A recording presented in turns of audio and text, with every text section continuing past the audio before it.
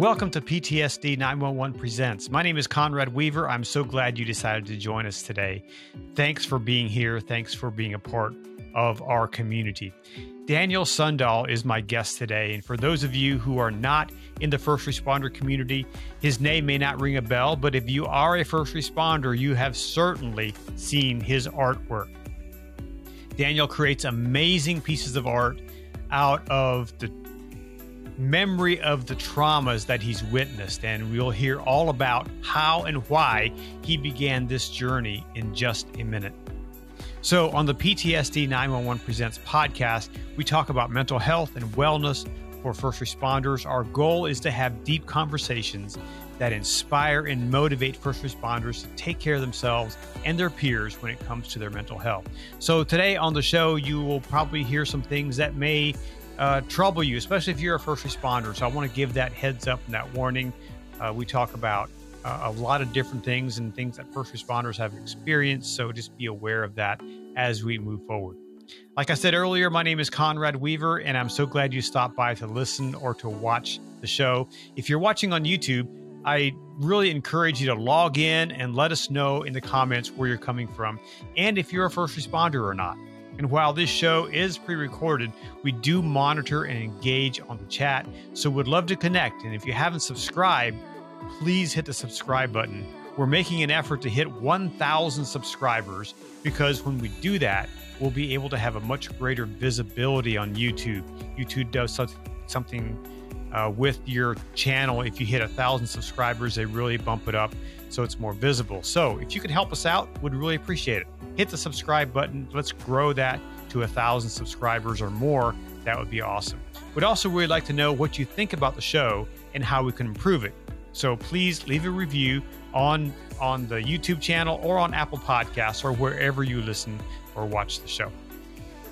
So Daniel Sundahl, or Dan Sun, as he's known in the art world, he's been a paramedic and first responder for nearly 20 years. And over that period of time, he's experienced trauma, as most first responders who've been in the business for any length of time do. And during this time, Daniel began creating digital art that has since blown up and made him a celebrity of sorts in the first responder community. He has more than 110,000 followers on Facebook and nearly 37,000 followers on Instagram. Daniel lives and works in Alberta, Canada, and he is very passionate about raising mental health and PTSD awareness in the first responder profession. So without further ado, here's my conversation with Daniel Sundahl. Well, Daniel Sundahl, thank you so much for joining me today on the PTSD 911 podcast. Yeah, thanks, Conrad. I'm happy to be here. It's we've been offline. We've kind of talked via email for a while, back and forth, and this is the first time we've actually connected in person. So it's great to see you, and great to hear a little bit about your story. So tell me a little bit about you. How did you get your start as a first responder? Well, I was living in the Cayman Islands. This is back in probably 1990, 91. And I was training to become a dive master. And part of our program was rescue diver. So we're learning how to do, that was my first introduction to first aid and, CPR and airway, breathing circulation stuff. And I really enjoyed it. And we were learning how to rescue people from the water. On my way home, I saw this guy walk across the street and get smoked by this massive dump truck. And I got so excited. I thought, I'm going to help this guy. I pulled over, ran up there, and this guy was folded in half and his foot was up here. And I had no idea what to do. I had no idea what to do because they didn't teach us how to deal with trauma like that in our dive master program. But I really wanted to help. And the paramedics came and unfolded this guy and took him away in the ambulance. And then that kind of made me think, hey, maybe a career as an emergency worker might be up my alley. And then I pursued career, became an EMR in 93, EMT 94, and then advanced care paramedic in 2003. Wow. So you've seen some stuff. Yeah, I've seen stuff. Yeah. I think most paramedics, emergency workers have seen stuff. Yeah. So a side note, you still dive? Well, I live in I live in Alberta in Canada, and I'm a bit of a wimpy diver. I learned how to dive in the Caribbean. The warm water. So the wetsuits were mostly just so the jellies don't sting you. So yeah, I'm not, I don't do much diving up here. I'm not a dry suit. However, I'd really like to. There's some great dive spots in Western Canada with big wolf eels, really big octopus and stuff. Yeah. No, I haven't done any diving up here. Don't dive as much as I'd like to. So you've been first responder for how many years now? Became an EMR in 93, but then I took a break, became an English teacher. Okay. So full-time since 2003. Okay. So 20 years or so, almost. 20 years-ish, yeah. Yeah. Wow. A long time. So what gives you, what gets you up in the morning to go to work to something like that? What is the motivation for you to rescue people? Well, to be honest, I don't have that motivation anymore, and I'm kind of near the end. My bucket's full. So I'm actually going to retire, and I'm going to go into a new career as a mental health therapist. Okay. But when early in my career, it's a very exciting profession. It's even now, I never see the same thing twice. And you can get the same calls, but I never know what's going to happen. And even I would do a call and think, wow, after 20 years, this is something new still. And I decided one of the motivations to become a paramedic and a firefighter was that I really wanted to live a full life and experience as much as I can, kind of live on the edge. And that career certainly didn't disappoint throughout the career. And it's the level of excitement when you wake up and you don't really know what you're going to see that day. But over time, over 20 years, the feeling of excitement and anticipation, changed for me, where I wasn't so excited to go to work anymore because I feel I'd seen enough of those things and it was starting to have a little toll on my mental health. Was there any kind of mental health training, awareness in your early days? No. Yeah, no, not in, I think in our textbook, there's maybe a couple paragraphs, definitely not a page. Wow. Of just kind of a warning of you're going to see some things and, be careful. But that was pretty much it.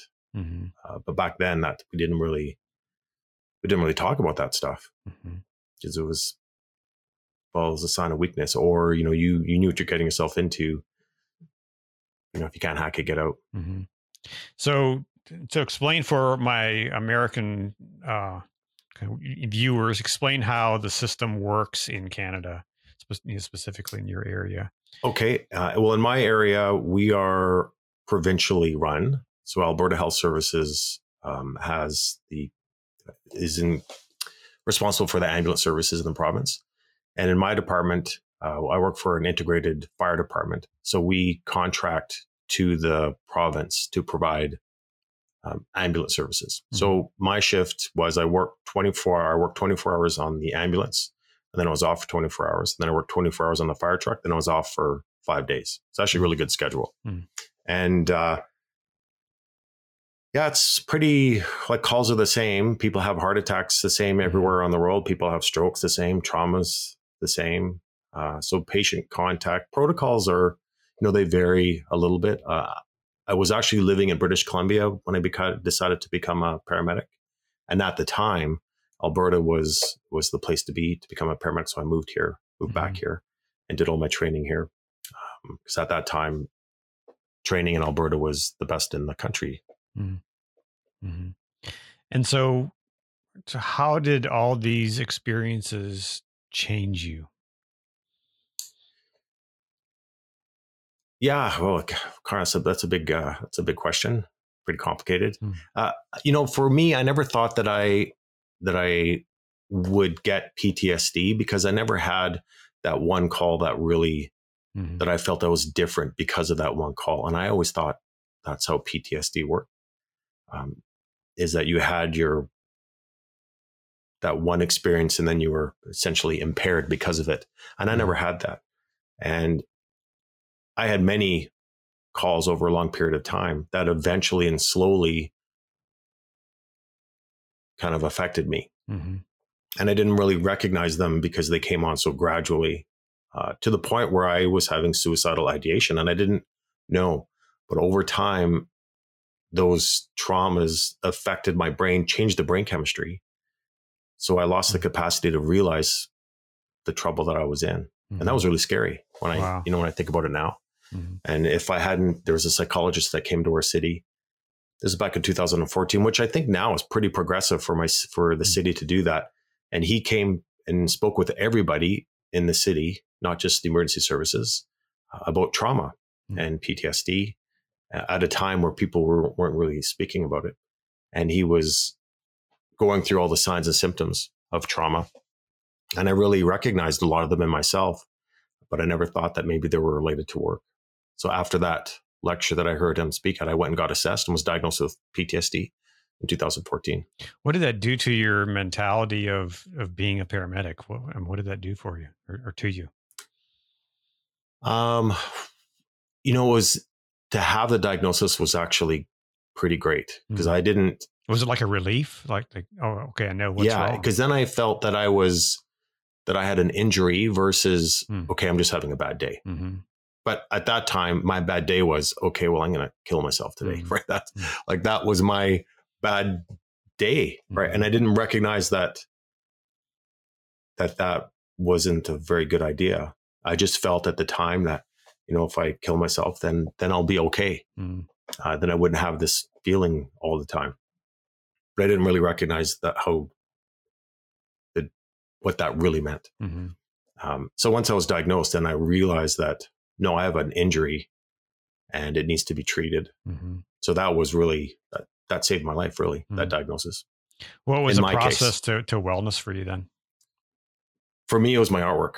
So when I first had my sessions, and I was going through that, processing things with my psychologist, I was doing artwork anyways, landscapes and pictures of my dogs and stuff. And he recommended that I process the emotions and feelings that I was experiencing through my photography. And I thought, that's a horrible idea. Why would I want to think about it? I'm trying to forget it. I'm trying to sweep it under the rug and just don't try to ignore it. And he said, just trust me, try it. And so I did. And he was right. All my artwork is photo based. It's staged. So none of it is of actual calls, but sure. There was I'd think of an experience that I had that kept invading my consciousness uninvited. And I would stage it, photograph it, and then digitally draw and paint on top of that photograph.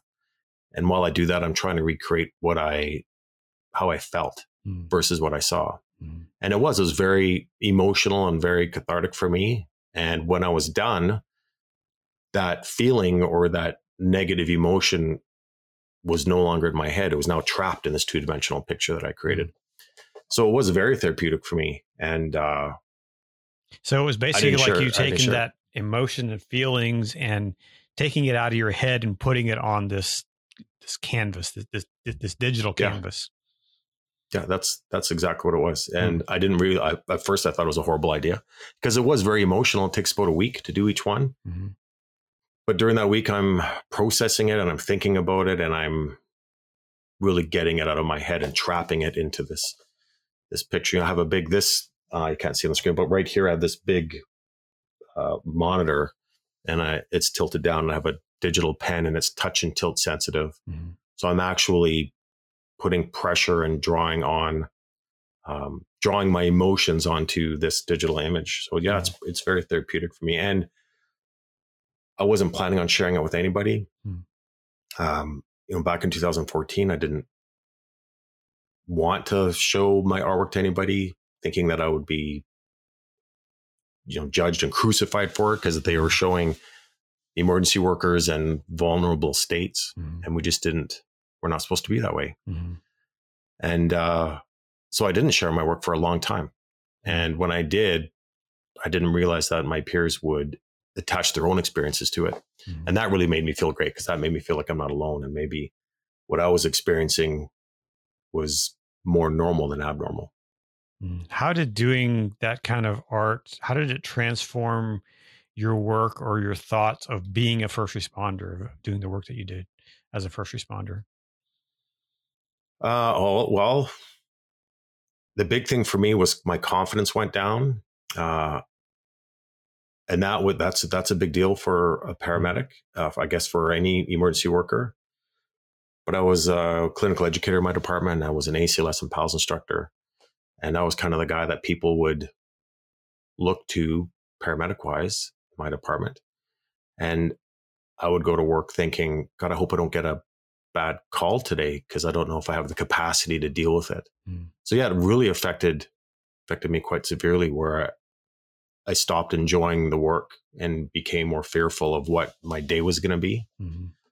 But again, not recognizing that it was due to the injury that I had, the mental trauma injury that I had.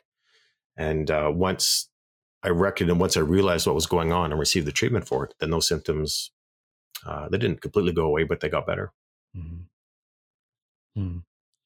So, I mean, has your art impacted the work that you do as a first responder? I mean, like when you're on a scene, do you think, oh, this might be a good piece of work, piece of art? No, not at all. So for me, if I'm on a scene that sticks with me at that time, and I'm just speaking on behalf of myself, but I think most emergency workers, when we're at a difficult scene, our blinders are up and we're just doing our job. Like the training kicks in and we're doing, and then the effects come later after, for me anyways. And then that's when that gets imprinted in my head of, wow, that was really messed up. And then it sticks with me for a while. And then after, I'll think, okay, I need to process this. I need to get this out of my head. So my artwork is all really just the result of my therapy. And I'll think about that call, and then an image will pop into my head of how I'm going to process the emotion of that. And then I try to stage it and photograph it and then draw on top of it to match what image comes in my head. But no, I don't think at the actual time of doing the call that, because we're so focused on what we're doing, that that doesn't enter my mind at all. What did your colleagues say when you were starting to, hey, I want to stage this scene. Can you come help me? What was the response from the people around you? Yeah, right. Well, right now because I think a lot of my artwork is fairly well known in our industry. I don't really have a problem finding people that want to be in the artwork. But early on, how did that? But early on, the very first few pictures that I did with my own department, they were very supportive. Like they were my friends.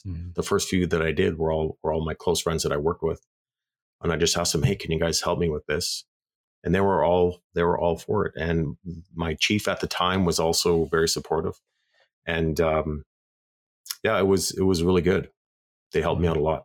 And that just kind of brought some peace to you and some healing, right? Oh yeah, it's hard to describe on many different levels. Purging that out of my head and trapping it in this artwork, but then seeing how the community attaches their own experiences to it and accept it in that way, that really heals me as well, because that makes me feel I'm not alone. And when I create the artwork, it is very personal to me. I don't create it for other people. I don't think, what are people going to think, or what are people going to want? It's okay. Well, here's one. And sometimes they're weird. Sometimes I'm like, okay, well, this one has to come out and this is going to be a weird one. We'll see what happens. There's ghosts and demons and weird angels and stuff in this one.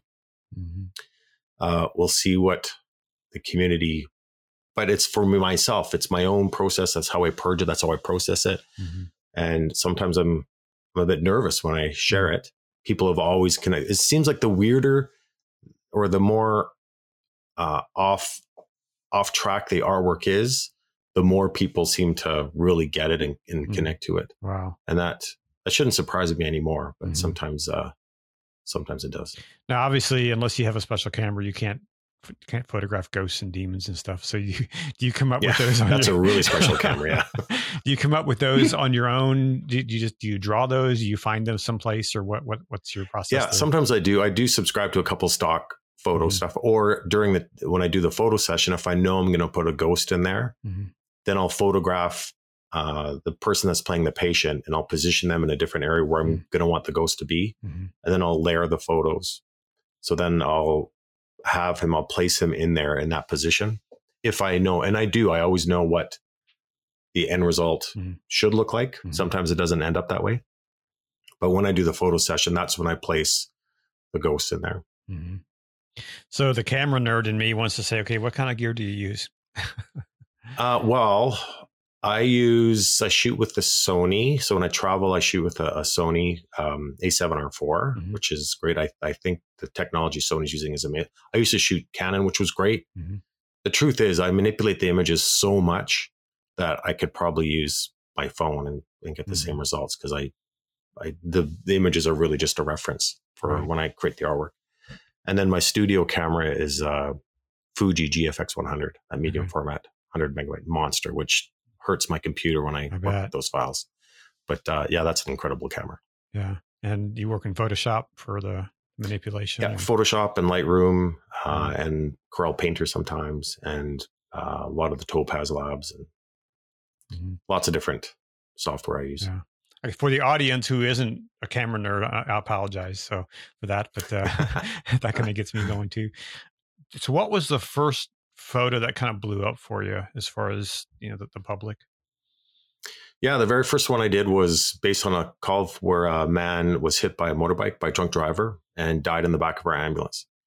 And for me, a lot of the things that really stuck with me wasn't so much the patients, it was the family members or the people around or the witnesses. Those are the things that really haunted me.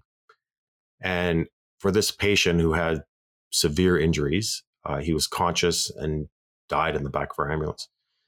But as he was dying, he regressed to this little boy and was calling for his mother, but saying, "Mommy, mommy, mommy." And what really stuck with me on that call, and we did everything we possibly could for this kid. Well, I call him a kid because he was 23 years old, 22 years old.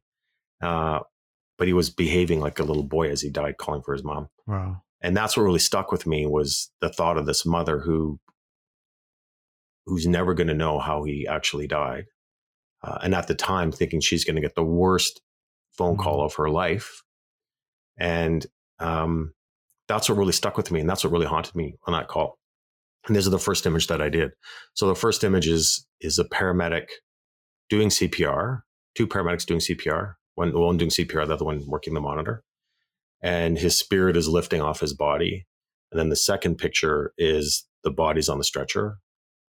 It's called trauma code. And the paramedic is sitting in the CPR seat with his gloved hands on his head, which is disgusting. It's horrible. And then the spirit of the patient is in the airway seat, looking at the paramedic, and he's angry, not because he didn't save him, but because he failed his mother, is what how my mind works for that. And then when I created that picture, it felt better to do that. But again, I never wanted to share that with anybody because it showed this paramedic with gloved hands on his head, being distraught. There's a ghost in there. There's a dead body, and there was trauma. I Photoshop I paint all the trauma in. And it was, I never intended to share that with anybody. But after a few months, I thought I would, just because it looked very, it looked cartoony, and I thought the colors looked good. And I thought I'd share them with my friends on Facebook, all of whom I knew personally. I think I have 30 friends on Facebook. And then it blew up. I went from 30 to 30,000 followers after that photo. I thought my phone was broken. So what I didn't realize, what I was scared of, the exact opposite happened, is that many other emergency workers looked at that and attached their own experiences to it. And I think before that, there was nothing, we really weren't discussing mental trauma and mental health and mental well-being. That really wasn't a popular topic. This is 2014. And I think it was a big shake of the tree for a lot of people. And that photo changed my life. Wow. Now I travel the world exhibiting and speaking on mental health and post-traumatic growth because of that picture. Wow. Well, that's kind of how I met you, how I discovered you, just in starting doing the research for this film, and as I, you know, on Google and searching, and your stuff comes up, and so I want to say, from as my perspective, thank you for doing that, and for. Oh, well, yeah. It's the product of my therapy. I do a lot of custom stuff too. I do a lot of commissioned artwork and Mm-hmm. a lot of image, like group portraits that promote emergency services in general. So when I travel, I usually try to arrange something like that, Mm-hmm. where I show my peers in positive environments or group portraits with their vehicles, something that really shows how cool it is to be an emergency worker. Mm-hmm. So I try to do that as much as I can. Mm-hmm. So all of this has kind of led you to pursue, I guess, an advanced degree in psychology or counseling. Is that? Yeah, it's a 2-year program for counseling therapy, a counseling therapist. And so what my plan is now, because after 20 years, I want to, it's just time for me to transition. My bucket's kind of full and I just need to do something else. And yeah, that's my plan. So I want to develop programs and workshops for my peers. Right now, I speak and travel quite a bit, speaking on post-traumatic growth, and I just share my own experiences and exhibit the artwork during that presentation. And I share the benefits of going through therapy and realizing that potentially you can become better than you were before, or a different person than you were before your trauma, through the process of therapy and essentially rewiring your brain. And it's a concept that I learned about through my psychologist, and it really kind of gave me hope. It's like this silver lining around this dark cloud. And I see it almost every day when I speak with my peers, of how people are doing amazing things because of the trauma they've experienced. So when I speak now, that's what I focus on. But I'm hoping that once I learn why all that actually works, that I'll develop some workshops and travel and still do my presentation as a peer, but then as a therapist or a counselor, then I can say, okay, well, now this is what we should do. Or maybe here's some things that we can do to, if you are feeling these symptoms, here are some techniques, or this is what the research says, or that type of stuff is what my plan is. Mm-hmm. Do you know, are you familiar with, I think her name's Kathy Sullivan? Yeah. Yeah, I know Kathy. I don't know her quite well, but yeah, we've been in communication with each other. Okay. Yeah, we spent a couple of days with her for the film, and actually did an interview with her, then did a session with one of the fire stations that she works with, and where they got together, this whole group of firefighters got together and they created art, and we got to film that. It was pretty amazing to watch the process of, here are these guys just come off shift, guys and gals just come off shift, and it was like 7:30 in the morning, so everybody's chugging coffee, and then they're joking and laughing, and as they started to forget about the camera, they started talking, and the art just kind of pulled it out of them in a way, and it was really fascinating to watch and to listen to their stories, and as they just talked even about how what they were doing that day helped to process the stuff that they experienced. Yeah. Kathy's great. There's a specific specialty for psychology where you can do art therapy as a specific practice. Because it is very therapeutic, and some of that art is. I was in Australia and I toured through Australia, and I went to a facility where they had patients that were suffering severe PTSD, and they were there for, I think they're there for 30 days, and part of their program is art, and they display it all on the wall. And man, this was amazing artwork, which kind of makes sense, as they're going through their therapy, and art as being an expression of what you're experiencing. I'm not surprised that it was really incredible and insightful images to see. And I love artwork, and I study it. But when I look at artwork, I'm more interested in the artist, because I believe that art is the result of the experiences of the artist. So I'm always interested in hearing the backstory of the art pieces, and what the artist was going through, and what motivated them to create that. that sculpture or whatever that the art medium is. Mm-hmm. So yeah, that's great. I'm excited to see that when that becomes available. It was interesting back. So I have a degree in psychology, years and years ago, and I worked in a psychiatric hospital for a number of years. And we had an art therapist there that worked with our adolescent program. And that's where I had the first introduction to art therapy. And it was really fascinating to hear his diagnosis or perspectives by looking at a patient's art. He would have, I think one of the first things he would always have these kids draw your house. And he said it would really show him how they view their family, of where they appeared in the house, whether they were detached from it or whether they were there at all, if there were people in the house. And then he would have them draw a tree. He would get any of the instructions, just draw a tree. And he said, most of the time, if they were severely depressed, the tree was always dead. Oh, yeah. And it was just really fascinating to hear him. And he would bring these pieces of art to the psychiatrists for these big analysis, when they get the whole team together, and they would use this in their diagnosis and their treatment plan. And it was pretty fascinating. Yeah, it's really interesting. I was at a conference and I had a booth and I was displaying the artwork, and this lady came up and she looks at it and she's like, "Oh, I've seen this guy's work. This guy's messed up." I'm like, "I know, right?" He's like, "What is he creating this crazy stuff?" And she's like, "Yeah, what is this guy doing?" And I laughed. But that shows that the art, and some of my stuff is like, my stuff is dark. Mm-hmm. Some of it's quite dark, and not everyone understands it. Mm-hmm. And then when she realized who I was, she was a bit embarrassed, and we laughed about it and we chuckled. And has your art, like, yeah, that guy's, has your depictions that you've done over the years, has it transformed? Has it changed in the 10 years you've been doing this?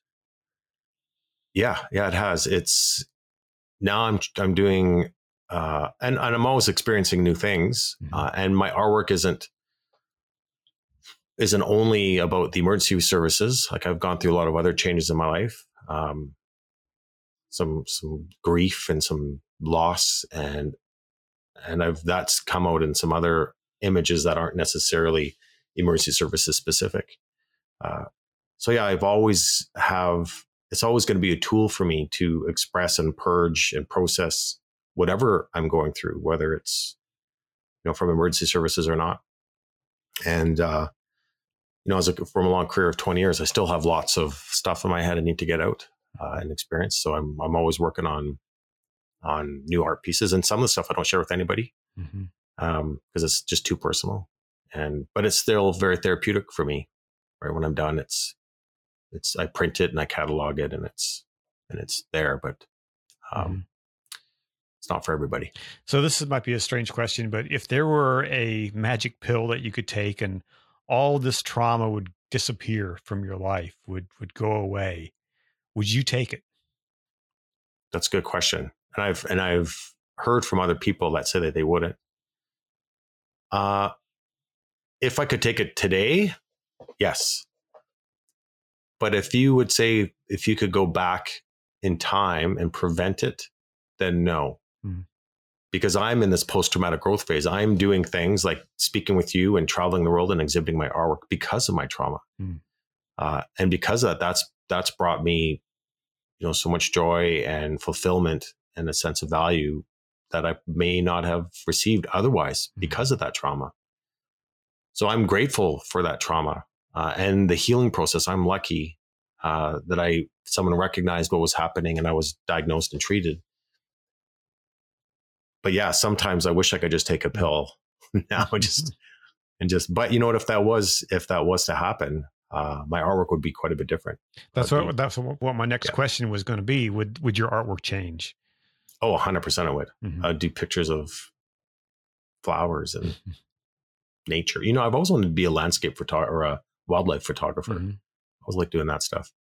But yeah, no, absolutely it would change. Yeah, if I didn't have anything to purge and get out of my head, then the artwork would be completely different. And as a result, I probably wouldn't be as popular because other people probably wouldn't connect to it as deeply. Mm-hmm. Well, it's a fascinating, well, it's fascinating art for one thing. And as someone who comes from the outside, as far as outside of the first responder arena, I think it's amazing work. And congratulations on the success of Yeah, well, that. thank you.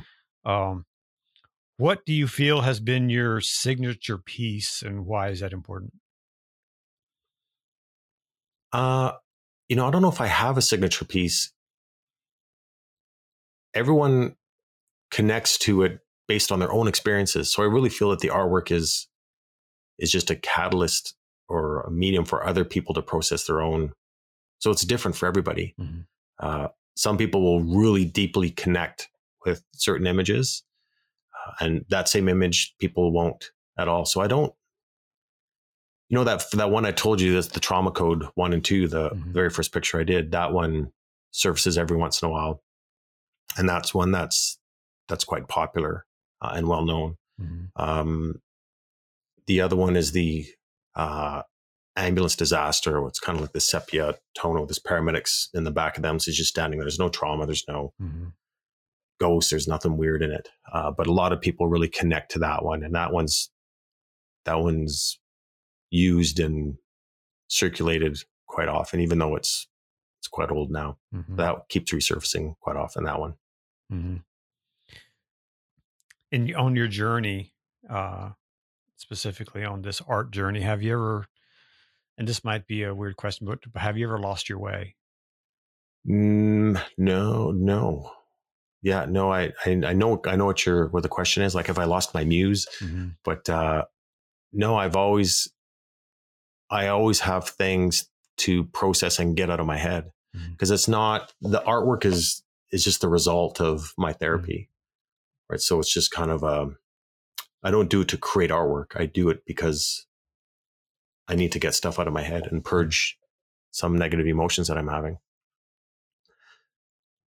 So, and I'm unfortunately, I'm not lacking in those emotions. So I always have lots of material to work from, and it always seems to be coming in. Now that I'm not working on the ambulance and fire truck anymore, it's the bucket's starting to get a little bit less full, which is great. But yeah, there's still stuff that always goes in there. But there's a long, like, even now I haven't created anything in a few weeks. I do memorial portraits every day on a separate page, and I do that for free and for nothing. So that keeps me, like, with still doing creativity, doing some creative stuff, which I always want to do. But to do the really, like, what am I need to and I do have a couple in my head that I gotta get out, and I'm still trying to figure out what the image is going to be to portray that complex idea. And then once that image pops in my head, then I'll set up a photo session and we'll stage it and photograph it and go through that process. But yeah, I've never felt I've lost my way. What is needed to really help first responders start well so they end up finishing well?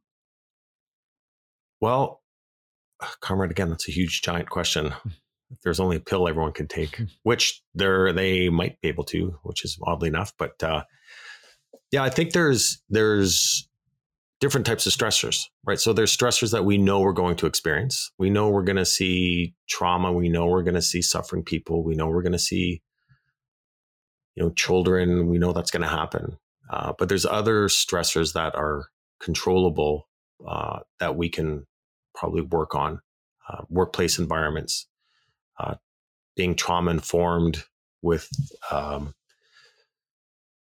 being self-aware of how the trauma is affecting you. So there's lots of things that we can control to make the environment that we work in and the environment that we know that we're going to see these uncontrollable stressors a bit more easier to handle. Resiliency is a big word that people talk about, and I don't think you can. This is my own opinion and my own personal experiences. I think resilience comes from experiencing stuff, right? It's walking through that gauntlet, and then that's how you get resilient. How resilient are you from that experience? I think you can be educated and be made aware of potential signs and symptoms. I think that's very important. So you can maybe recognize it. I think normalizing trauma, so it's not so weird to say, "Hey, that call broke my mind. I need to get checked out," and people aren't going to look at you weird. I think that is something that should happen, and I think we're getting better at it. Definitely better than we were even 3 or 4 years ago. And there's lots of stuff happening all around the world that's really quite progressive and very exciting. Yeah, I've seen some of that.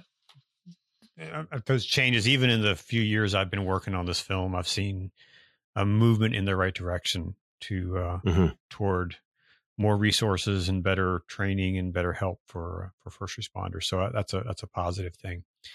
And and that's what we're hoping to help even propel that forward, further with this film, to be able to bring leaders to see other leaders that are making changes, that are doing things well. And so I saw we're featuring a number of agencies that are doing amazing things, amazing work. Yeah, that's great. Because I think we have this myopic view of, okay, you have PTSD, it's because of that dead baby that you saw. Right. But that may not be the case. It could be because of your toxic work environment, or bullying and harassment in the workplace. And those kind of things can be changed. And I think a lot of the research and a lot of the money that's going in, like I have to be careful what I say, but I'm going to say it anyways, comrade. So in Canada, our government just gave $28 million for mental health research, which is great. It's fantastic. But in my own personal opinion, that's like putting money into a better life jacket instead of trying to fix the boat. Right? We have paramedics that don't have access to mental health support. We don't have, there's no research or little research being done on toxic workplace environments. And I speak to thousands of my peers, and man, I hear it all the time. And I don't want to fault the employers, because they don't really know. They don't have the training or the guidance to develop a trauma-informed work environment for emergency workers. But I wish that money and research was going into that. I think that's where a big change would happen, based on what I've heard from speaking to thousands of my peers. So I don't want to say that I'm thankful that our government is putting all that money toward mental health. And I'm sure that is going to be very fruitful. But I wish it was more concentrated on fixing the leaking boat instead of making a better life jacket. You're about to retire from being a first responder. What are you looking forward to most? I'm 55, and I'm excited to learn something new. Like, I'm excited to go back to school. I haven't done anything different mind you, working in emergency services, we're always training, always learning new things, because it's so dynamic, which is another reason why the profession is so wonderful. But I'm going to be learning something completely different. So I'm pretty excited to go back to school and to learn that. And I really want to focus on not only the trauma, but spousal support, addictions, and substance abuse, because those are all things that are a result of the traumas that we experience. And I want to learn and educate myself about that, so I can help my peers, not only through the R work, but as a counselor as well. Do you work with any 911 like dispatchers or any of those people? Yeah, I do, not as much as I would like to. Actually, the memorial portrait I did today was of a dispatcher. But no, I don't have a lot of access to them. I do, as a paramedic firefighter, I have lots of access to even police, because we work so closely to them. But I wish that my portfolio for dispatchers was larger, but I don't have access to do a lot of artwork for them. And not as a dispatcher, I'm not a dispatcher myself. Right. So when I create artwork for them, or for in hospital, which I don't work, I really have to interview people and really get inside their heads to try to create something that truly expresses what they're going through. I've done a few dispatch art pieces, which have been quite popular, but not as much as I'd like. I was down in Austin, Texas recently, and I was invited to their call center and was able to sit in on some calls. That was pretty interesting. And actually, locally here in Maryland, I'm going to be, in a couple of weeks, I'll be doing that again for like almost a whole shift, just hang out and listen and, hear what they're doing, and they're trying to get permission for me to do some filming in there, at least just to capture some B-roll. So I'm hoping to be able to do that. Yeah, I did that in Houston. Same thing. I was getting a lot of requests to do artwork for dispatchers, and I didn't get it as a ignorant paramedic. Mm-hmm. Like, dispatchers, what do you guys just answer phones all day? Mm-hmm. And then I went and sat in, did a project for Harris County Emergency Corp in Houston, and I asked if I can sit in with their dispatchers, and I interviewed them. Like, look, tell me what's happening. And man, that interview, when I spoke with them, the stuff they told me curled my toes. Like, it was, so I think in many ways it's worse. Yeah. So I have lots of respect for dispatchers, and I want to support them as much as I can. And I did a lot of artwork that day too. Probably the most popular dispatcher artwork I've done is from that visit down in Houston. Yeah, so a couple of big organizations, APCO and NINA, are really excited about this film, and I actually was given the stage at both of those conferences this year to make a short presentation. So really excited about including them in this film process. And it really wasn't on my radar until a guy locally here said, he was the president of our fire company. He said, "Hey, what do are you including 911 dispatchers?" I said, "Well, no, please tell me about that." And he told me, "Well, we hear it, we don't see it, so we imagine it, and then we don't have closure." And so I was like, "Wow, that would be a problem." And so and often they're there when it's happening. Yeah, like they're on the phone while people are being murdered. Exactly. And we usually show up. Usually we show up after that fact. Right. While they're actually on the phone while it's happening, and then it hangs up, and then that's it. Yeah. So they're the stuff that they certainly educated me that day when I was talking to the crew there. It was great. Yeah. Really opened up my eyes. Very cool. Just kind of want to wrap up here, but I want you to talk to that first responder who's kind of in the middle of it, and they don't know what to do. They don't know who to talk to. Yeah. We didn't even talk about stigma. Yeah. And I know if you recognize what's happening, that's a win right there. If you recognize what's the symptoms that you're having. But if you even suspect that you are suffering symptoms of mental trauma, you can just go online and Google search online self-assessment, online or self-PTSD assessment, and stuff will come up. And you can no one's going to know you do it. No one's going to know, your family, your spouses, your employer, your coworkers aren't going to know that you do that. But based on what you answer, and most of them are between 15 and 40 questions, it'll give you some suggestions, or it will say, based on what your answers are, here are some resources in your area, right? And no one needs to know about that. Now, unfortunately, that, the resources or the cost for treatment, I guess it varies depending where you are. May vary, but Code Green campaign, they're great. They have a lot of resources depending on where you're from.